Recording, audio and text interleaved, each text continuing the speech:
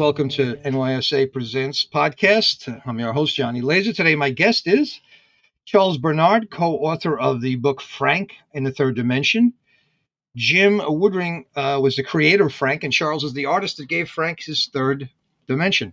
I will also be joined today by Joe Pedotto, graphic artist and creator of the NYSA series, the Anaglyph Jukebox.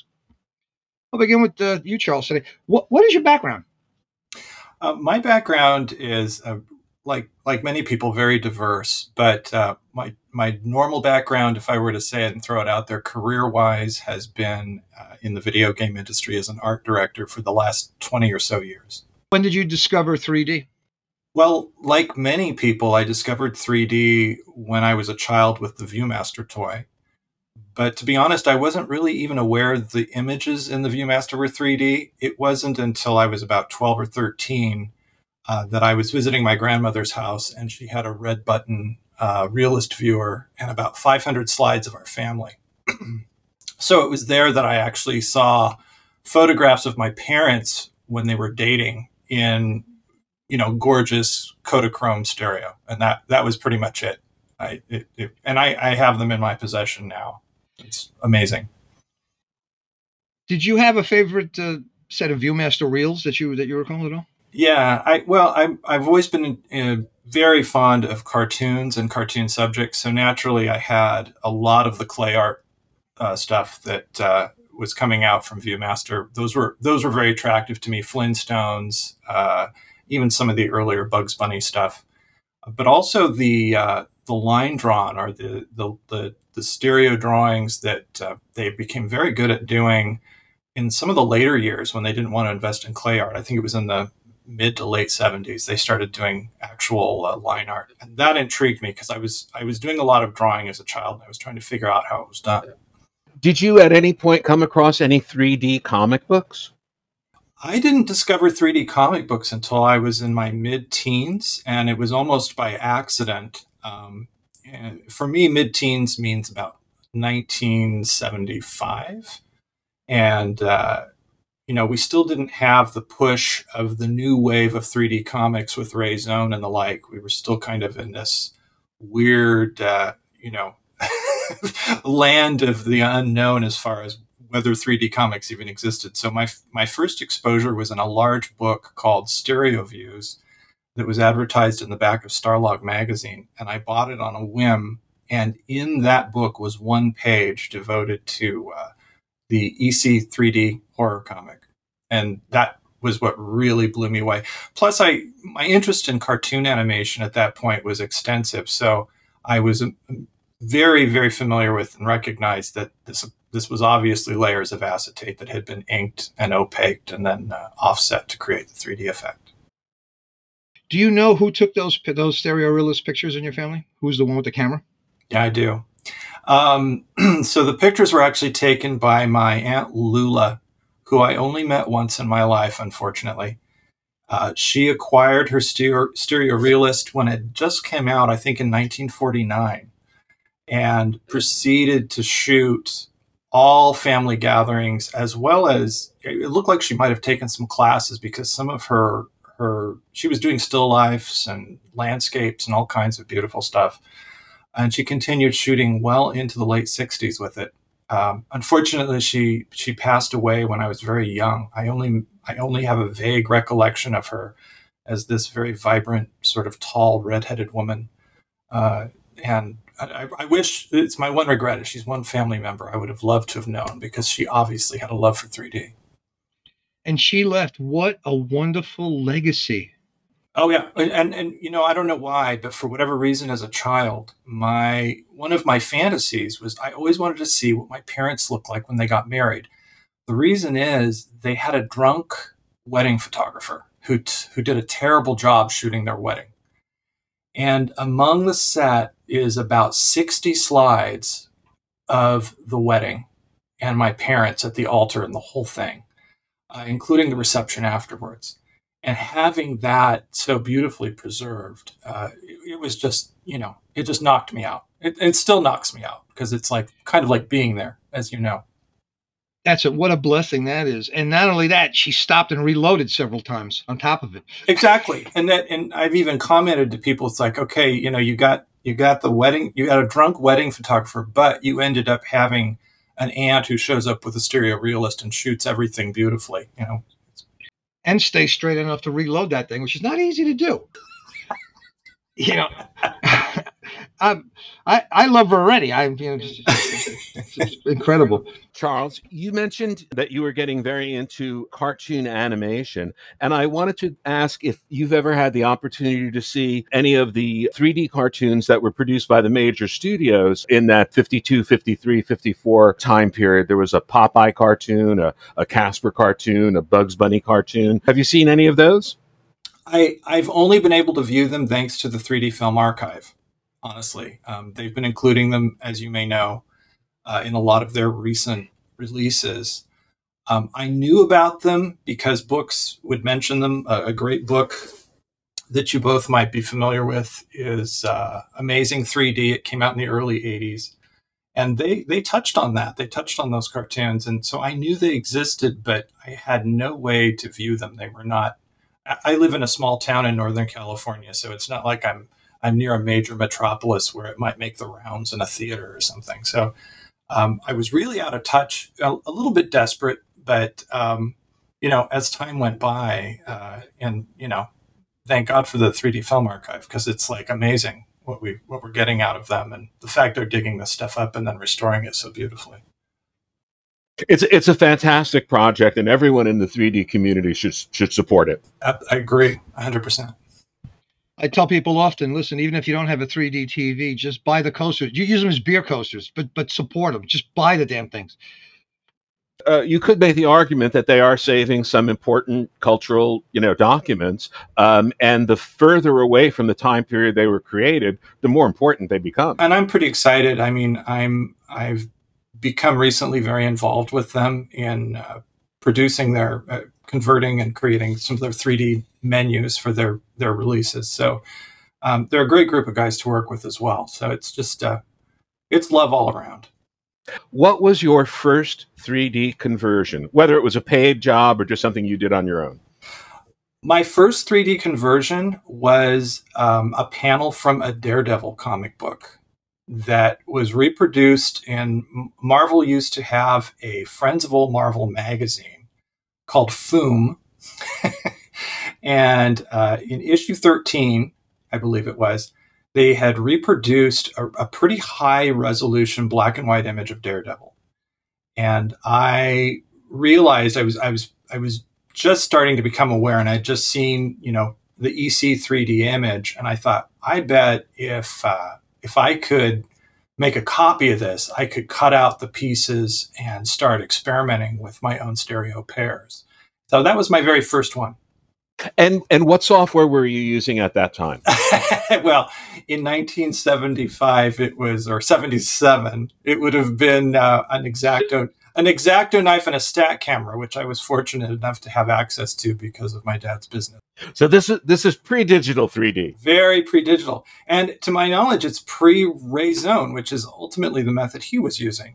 It was very painful. What was your ultimate result? Did you get it? Did you get a decent result? I got a decent result. And I kind of stuck to what I thought was the gospel, that it had to be, only 4 or 5 planes, which of course is not necessarily true.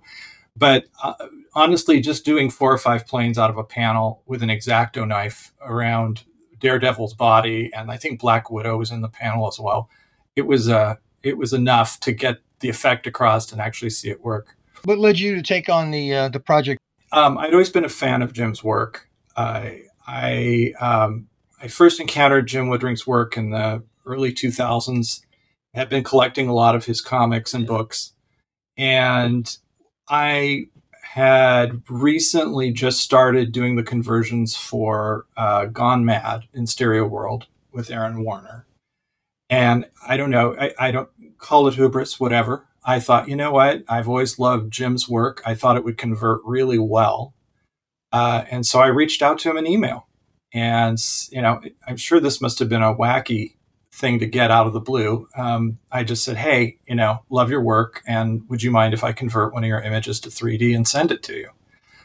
And he said, yeah, he literally one email, sure, So, and I did it, and thought I did a pretty good job, and gave him a red and blue anaglyph, sent it in the next email about a month later. And I knew something was up because as soon as he received it, he said, looks great. So I was like, okay, cool. And then it occurred to me maybe he didn't have 3D glasses. So I asked, I said, do you have 3D, red and cyan 3D glasses? And he said, not on me. And I said, okay. So he gave me his mailing address and I sent it to him. About 2 weeks later, he emailed me a huge email and said, this is blowing my mind and I can't believe you pulled this off. And do you want to collaborate on something? And that's how Frank in the Third Dimension was born. That's an amazing journey. Just for people who may not be aware of the level of depth and complexity of Frank in the Third Dimension, I have read that there are, at a maximum, between 300 and 400 layers, quite some distance from the X-Acto knife. Yes. And that is obviously where we step into modern day technology to make that possible. So Photoshop is the tool of my trade for that. There are a few other things, though, that have to occur. And this was something I worked hard to try to, I wouldn't say perfect necessarily, but at least accomplish, was I really wanted to figure out a way to give rounded objects actual volume, not to just feel like flat cutouts or lots of layers that were stacked to create a rounding effect, but actually do some distortions to give the illusion that those items actually had volume and fullness. So I spent quite a bit of time on that.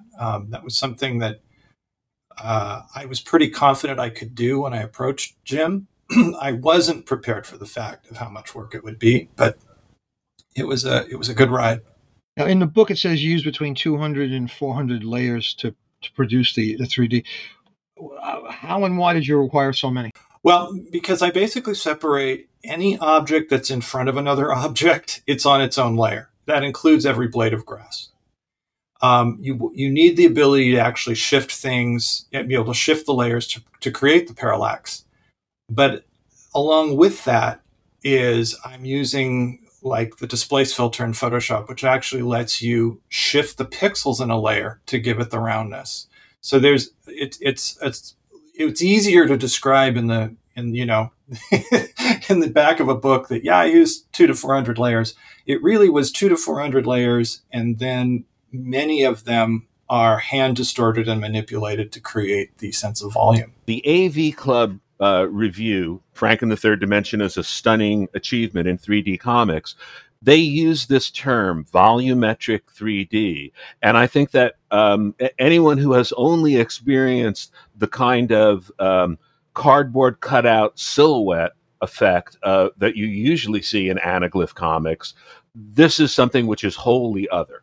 That really warms my cockles because, frankly, when you're buried in it and you're doing it, and it is a lot of work. That step of doing the volumetric is a lot of experimentation, a lot of, okay, I've gone too far. Oh, it's not quite enough. A lot of hard copy prints. I bought an inkjet printer just to try to get it so I could match the colors. There's a lot of steps, and you hope that people are going to appreciate it. And Joe, you were one of the first reviews on Amazon that just went crazy and told everybody to buy the book. So it was very reassuring to realize, okay, this work wasn't in vain. This extra effort is noticed. When you went into that, did you have a process in your head that you followed, or did you just kind of do it a little along the way as you learned what you needed to do? I knew basically the process I was going to follow. As far as I knew what I needed to do in Photoshop to accomplish the end result. I think what I lacked at that time was at that point, as I said, I had only been doing the Gone Mad cartoon in Stereo World for about 2 or 3 months when I took this on. And even though I knew what needed to be done, I still did not have a very efficient process in Photoshop. So it was very slow going. Over the years, I've developed scripts and my own shortcuts and all kinds of things that literally make Photoshop specifically do those tasks. So I don't have to, for example, go to the displace filter anymore and enter custom settings. I've written a script that actually gives me a pared down displace filter that only shifts left and right, for example. So things like that definitely improved my workflow and allowed me to generate material faster. It's still a slow process. I won't say it's fast, but compared to the torture I was sort of putting myself through when I did the Frank book, I've come quite a ways. Which one of the images gave you the most difficulty? Do you recall? Yes, I can describe the plate to you. It's probably the one with the most characters in it, and it's literally a giant shot of Frank's off in the distance, and there's chickens and monsters and stuff going all the way out in basically to infinity. And that particular plate was very time consuming just because the more elements you have, the more time it takes. It's really that simple. The more detail there is, the more work there is. Now, Charles, you've also done 3D conversion work for the Alan Moore, Kevin O'Neill League of Extraordinary Gentlemen series. I did that with another conversionist by the name of Christian LeBlanc. He and I had started conversing about 2015. And I guess one could say he's a competitor, but it ended up becoming more of a friendship because we found that, the work is extensive enough that it was actually nice to know there was a partner out there that I could kind of, if we had a big job that I could turn to and say, hey, you want to help out with this? And then it's just a matter of kind of talking the editor into hiring two people instead of one, which is obviously not necessarily an easy thing to do. But we were fairly successful, and he was actually contacted through some contacts he had at IDW. They contacted him for that project, and he reached out to me. That was a very fascinating project. Could you talk a little bit about the difference between black and white line art conversion, as you've done in Frank in the Third Dimension, and what I guess we would call full color anaglyph for League of Extraordinary Gentlemen? Yes. So yeah, I think Ray Zone referred to it. He may have coined his own word here. It's polychromatic anaglyph. So the biggest difference, the biggest difference for me, and it's not a huge difference, really is just the effect in Photoshop. Now, one of the things that, and what I mean by that is the working file itself. It is easier to separate a black and white file. It is easier to separate just black and white line work. You don't have to deal with colors that might be competing with your selection process. It's just black and white. With color work, it can get more complicated because the colorist can get creative and decide, well, I'm going to color outside the lines, but it's still part of the figure. I'm just going to finish out the hair with a sweep of color as opposed to line work.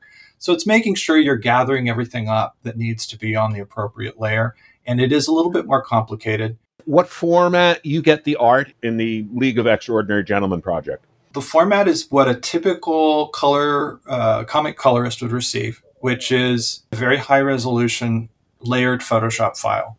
They basically asked us, what do you guys need when we started that project? We can give you a big TIFF. We can give you whatever file format you need. But since we were both working in Photoshop already, I also wanted it in a layered format because what happens with the layered format in comic books, the line work is on one layer, the colors are usually on another layer. They may have additional layers for special effects. Lettering is often on another layer. We wanted that information as much as possible because it's just one less thing we have to separate out of the image. Like if the lettering's all in one image, we don't have to try to figure out how to remove that. Layered Photoshop files are sort of the go-to. How much input did you have in terms of the printing and the colors that were required for the book? That's the part that kind of haunts both Christian and I. I don't know how much experience you may have had with printing anaglyph, but it under the best of circumstances, it can be hair raising, and under the worst of circumstances, it can be a punch to the stomach. We really did struggle with that, mainly because, we're hired as contractors to do a job, and that is to convert it into 3D. We were encouraged, and they were very open to our suggestions as far as printing. But the biggest setback for us on that book was the creators of the book really wanted it in red and green anaglyph. They wanted it in green, not cyan, green. And the reason being is both of the creators, Alan Moore being the one who was, I think, the primary driver in this. I could be mistaken, but their sense was 3D, the 3D they remembered was red and green. And that's what we had to work to. We really tried to politely push back on that because we knew that with green, you absorb so many colors and so much is lost in the way of color rendition. There's also tendency for green filters to be very dark. And we were very concerned about light throughput. We were very concerned about how much color we would see because you do get quite a bit more of the spectrum through a cyan lens. They absolutely would not budge on that. So that set us into a real experimentation process. Christian actually did the majority of this because he had the most experience with balancing for color printing. And he really struggled with trying to find a happy medium. And all of this, of course, is working towards the moving target that it's going to get printed in China, and we don't have any way to test what we think is going to work. Construction of the book, that did you know it was going to be such like the way it was designed, almost like a hardcover from beginning to end?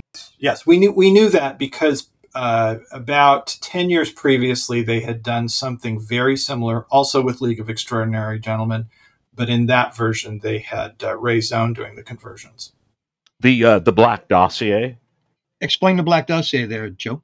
In this ongoing series, I mean, I guess it's about 20 years. Alan Moore and Kevin O'Neill have been doing this. People probably know there was a mediocre movie starring Sean Connery called League of Extraordinary Gentlemen, but it doesn't in any way touch on the complexity of this magnificent story. The basic idea is he's taking characters that are in the public domain and creating new stories about them. It's a wonderful series, and Alan Moore is probably one of the greatest authors in the history of the field. It's interesting to me in one sense because I know from my research in the 50s comic books, there were both approaches, red and blue and red and green were done. I'm wondering if red and green were the only ones that made it over to England for Alan Moore and Kevin to experience when they were kids. That was a consideration that Christian and I had. They were dead set on that color combination. So we work with within whatever requirements had to be made. There were a couple of other interesting requirements in that they were actually very, very fond of that cardboard cutout look. By the time they've approached Christian and I, we've been, striving for more of that volumetric look. So there was a test period where I just wanted to make sure we were hitting their expectation level. I did a variety of passes on a page, just a section of a page, showing varying levels of flat cardboard cutout and volumetric. And then I did another one, I think, with cardboard cutout with a lot of layers. So we did that before we even took on the job. It was really important to us to make sure we were hitting their expectation level because honestly, I think they didn't think it was going to be possible. So, they viewed Ray as kind of like the last bastion of this type of art. And we appreciated that. Wanted to make sure that we were going to be able to achieve the expected quality, not only of what Ray produced, but also, we just wanted to hit it. We didn't want to miss that sort of satisfactory level. As it turned out, we kind of did a hybrid. It was mostly flat cutout, and part of that was due to the fact there was so much complexity in the artwork, and we knew it was going to be reproduced small. We didn't want to take up a lot of space with puffiness and things like that. We wanted to make sure there was separation. So most of it's cardboard cutout with a few obvious things rounded slightly.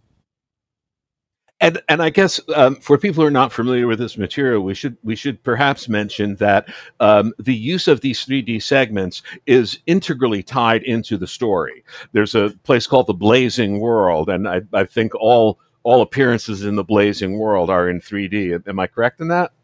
Yes, the Blazing World is always depicted in 3D, and even transitions from 2D to 3D. When they move into the Blazing World, we had to create that as well. There's a few pages where they're largely a 2D page, but there might even be a Blazing World element on one panel or two. Blazing World, explain what that is. This is actually almost an alternate dimension that the book goes into and has existed. I think they might have introduced it in Black Dossier. And it is essentially almost like another alternate Salvador Dali-esque dimension where, again, there's a lot of tie-ins with some literary events, but the thinking on the part of Alan Moore and Kevin O'Neill was that the Blazing World would be always in 3D. It would be that special experience where the viewer had to put on the special glasses, and that was, it was a good idea. It's novel.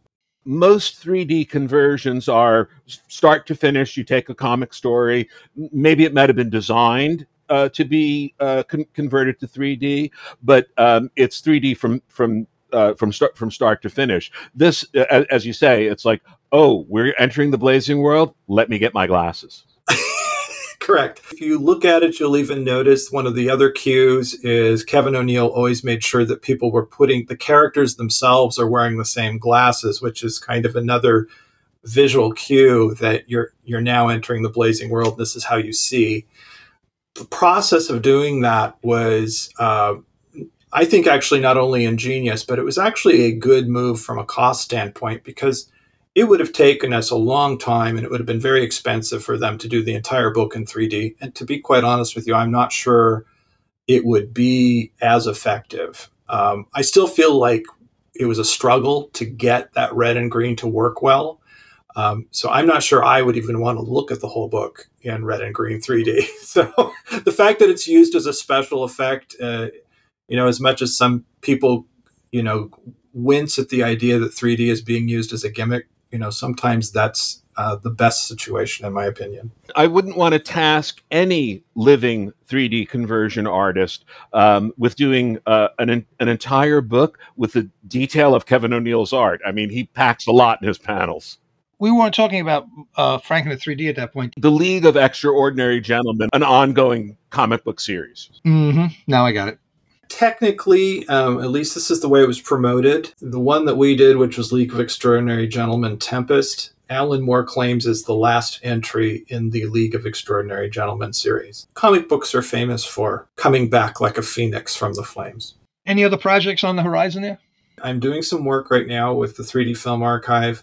A lot of the work I do has been primarily private. A lot of private artists reach out to me. I'm working on a second poster with an artist named Mitch O'Connell. We worked on a poster called Starman a few years ago, which was a David Bowie poster in anaglyph. It sold very well for him, so I'm doing a couple of additional prints with him on some new images. And the work sprinkles in. This isn't a full-time gig by any means. It's kind of more of a side hustle, but it's enjoyable, and it seems more and more notoriety for this. I'm getting more and more people interested in having their artwork or photographs converted. People listening to this podcast who wanted to see examples of some of your work, is there a place on the web where they might go? www.3-dementia, DEMENTIA.com. And there's a gallery link there. You can see previous work that I've done. I believe the homepage takes you to some of the latest stuff I've done, but I tend to be pretty bad at updating it. When you're actually in the process, how long before you need to take a break? That's a great, realistic, down to earth question. For me, I'm obsessive. So the problem with me is disciplining myself to stop. I tend to get deeply immersed in what I'm doing. I do the entire process, by the way, in anaglyph. I'm actually wearing anaglyph glasses and shifting the layers in real time and seeing the 3D effect as I work. So it's not a process that's easy to interrupt, but after each, if it's a large detailed piece, for example, we'll take the League of Extraordinary Gentlemen as an example. That was a pretty big project that spanned out over several months, and even though Christian and I did it 18 pages total for the entire series, there was so much detail and there was so much back and forth with the editors, making sure we were hitting what they wanted. That for me, that was okay. I could take a month or two off and not feel like I'm slacking too much. The question that remains in my mind is the difference between that black and white conversion and the polychromatic anaglyphic conversion. So, as you described it, you're receiving a layered Photoshop file where the colorist has already done his work. That's on separate layers. Did you have the freedom to adjust the colorist's work to aid your conversion work? What we ended up doing is, in the actual course of the conversion, we're primarily interested in just separating all of the pieces, all of the different elements we want to shift to create the parallax. We're concentrating primarily on that. We're not paying attention to the color per se very much, other than to make sure if it needs to be included in a layer that it's there. The final stages or prep of the left and right views for printing is where we do all of the color adjustment. And that's where Christian would go in and adjust contrast. He would go in some cases, and particularly with Kevin O'Neill's stuff, he loved having things come out of the panels. And when they do that, they're extending into the white area of the page. Anything that goes out of a panel into the white area of a page is very challenging because it's a very high ghost risk. The contrast of a white page is so high that if that separation is not perfect, or if the object has a lot of contrast, it's a ghost. You can see that phantom image in the other eye. It's unavoidable.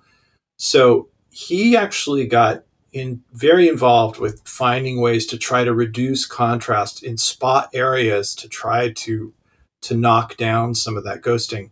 And in a lot of the cases, it was effective, but a lot of the time we were just up against things that would, there's times when the art isn't going to be a perfect choice for anaglyph, and particularly the struggles of just dealing with the red and green that just added to the complexity. Well, I have to say, as a consumer, as someone who did not have to slog through all that work, I thought all of these things that we have discussed, Frank in the Third Dimension, and all of your work on League of Extraordinary Gentlemen, as a consumer, I found them brilliant. They were amazing, especially in the League of Extraordinary Gentlemen, because the concept worked so well with the storyline. Oh, we're going to a magic world. Well, put on your magic glasses. It's fascinating to hear of the difficulties and the struggles. And I'm sure you might look at it and only see the things you'd like to correct. But from a consumer point of view, from a 3D enthusiast point of view, you knocked them out of the ballpark. That means a lot to me. And I know that would mean a lot to Christian as well. We really did work hard. We take this art form very seriously. And so we were always looking for ways to improve the experience for the end user.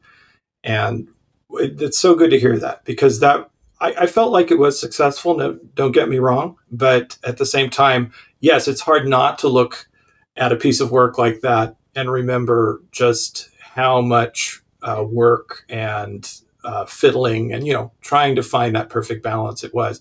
In the end, I think Christian even went further, because he had another chance at it when it was in a collected edition that was released about a year later, and they gave him another chance to adjust pages. And now that he had finally seen it in print, he was able to actually make even more adjustments that were more satisfactory. So It's a constant. Anybody who does this and has to produce anything in anaglyph for print, you're always looking for ways to certainly get the best effect possible. And anybody who's ever done it will know it's very difficult. Earlier in the podcast, make a reference to 3D as a gimmick, but now as we're summing up, I think you used the right word, art form. I agree. Well, now, what do you think the biggest thing to get you to finally arrive at a point where you're satisfied? Is it your collaborator or is it the deadline? Did I put him on the spot, Joe? I want that answer because I'm going to use it for my own life. Okay, Charles, we'll wait. Yeah, really. Yeah. That's a great question. The deadline is obviously the deadline, and like I said, I have experience working in the graphic arts industry for many, many years. So that just comes with the territory. I think what it does come down to, though, is not allowing yourself, if it's going to mean working longer hours and maybe even into the night, it's worthwhile, because ultimately this is, it's going to get printed once. And I did this a lot with the Frank book. There were moments when I realized, some of these images are pretty similar. I could probably just sort of fake this part here and no one's going to notice. But I ended up taking that extra time and separating that extra rock or taking that extra blade of grass just to make sure that every plate was as original as possible. And everybody, the entire book was getting the distribution of quality that it deserved. So I guess the best answer is it really does come down to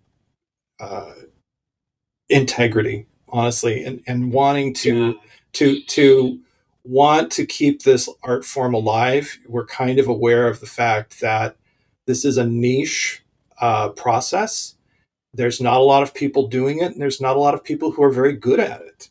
So I feel like it is kind of incumbent on us to keep, celebrating Ray Zone's legacy, pushing it as far as we can. We have technology now that lets us create 3D comics at a completely new level. And so I feel like it's kind of our responsibility to stay true to that. I would just like to follow up. If someone experiences poorly done 3D, it turns them off forever. And then they're not open to, hey, there's some real, you should look at Frank in the Third Dimension. You want to see 3D, but they've had that bad experience. Yes. And that's, as we know, that's really common. A bad 3D experience is all it takes. Just one can do it. After I completed the Frank in the Third Dimension book, my wife and I went up to Seattle and actually visited Jim and his wife. And the first thing he said was, we were going to dinner, is, I just got to tell you, man, that was amazing. I don't know how you're doing it, but it's making me look at my own art in an entirely different light. And I said, well, that's, obviously music to my ears. It means I've succeeded. And he was very clear with just basically saying, look, I was expecting cardboard cutouts, and I even teased him. I said, you just thought it was going to be cutouts, didn't you? And he's like, yeah, I really did. And then then I couldn't stop looking at it. So again, knowing that people are perceiving that extra boost in quality, it makes the hours worthwhile. It makes that extra effort worthwhile. Whatever project you got going on, I would love to reconvene. I'm sure I'll think of a bunch of questions after this, but I think we covered it pretty good. We're almost closing in an hour. And again, I want to thank you very much for your time. It's a pleasure being here. I really enjoyed doing this. This was a lot of fun. Let's do it again. Thank you, Charles. Thank you so much, Charles. And I'll talk to you later, Joe. The piano has been drinking. The piano has been drinking. Not me. Not me. Not me. Not me. Not me.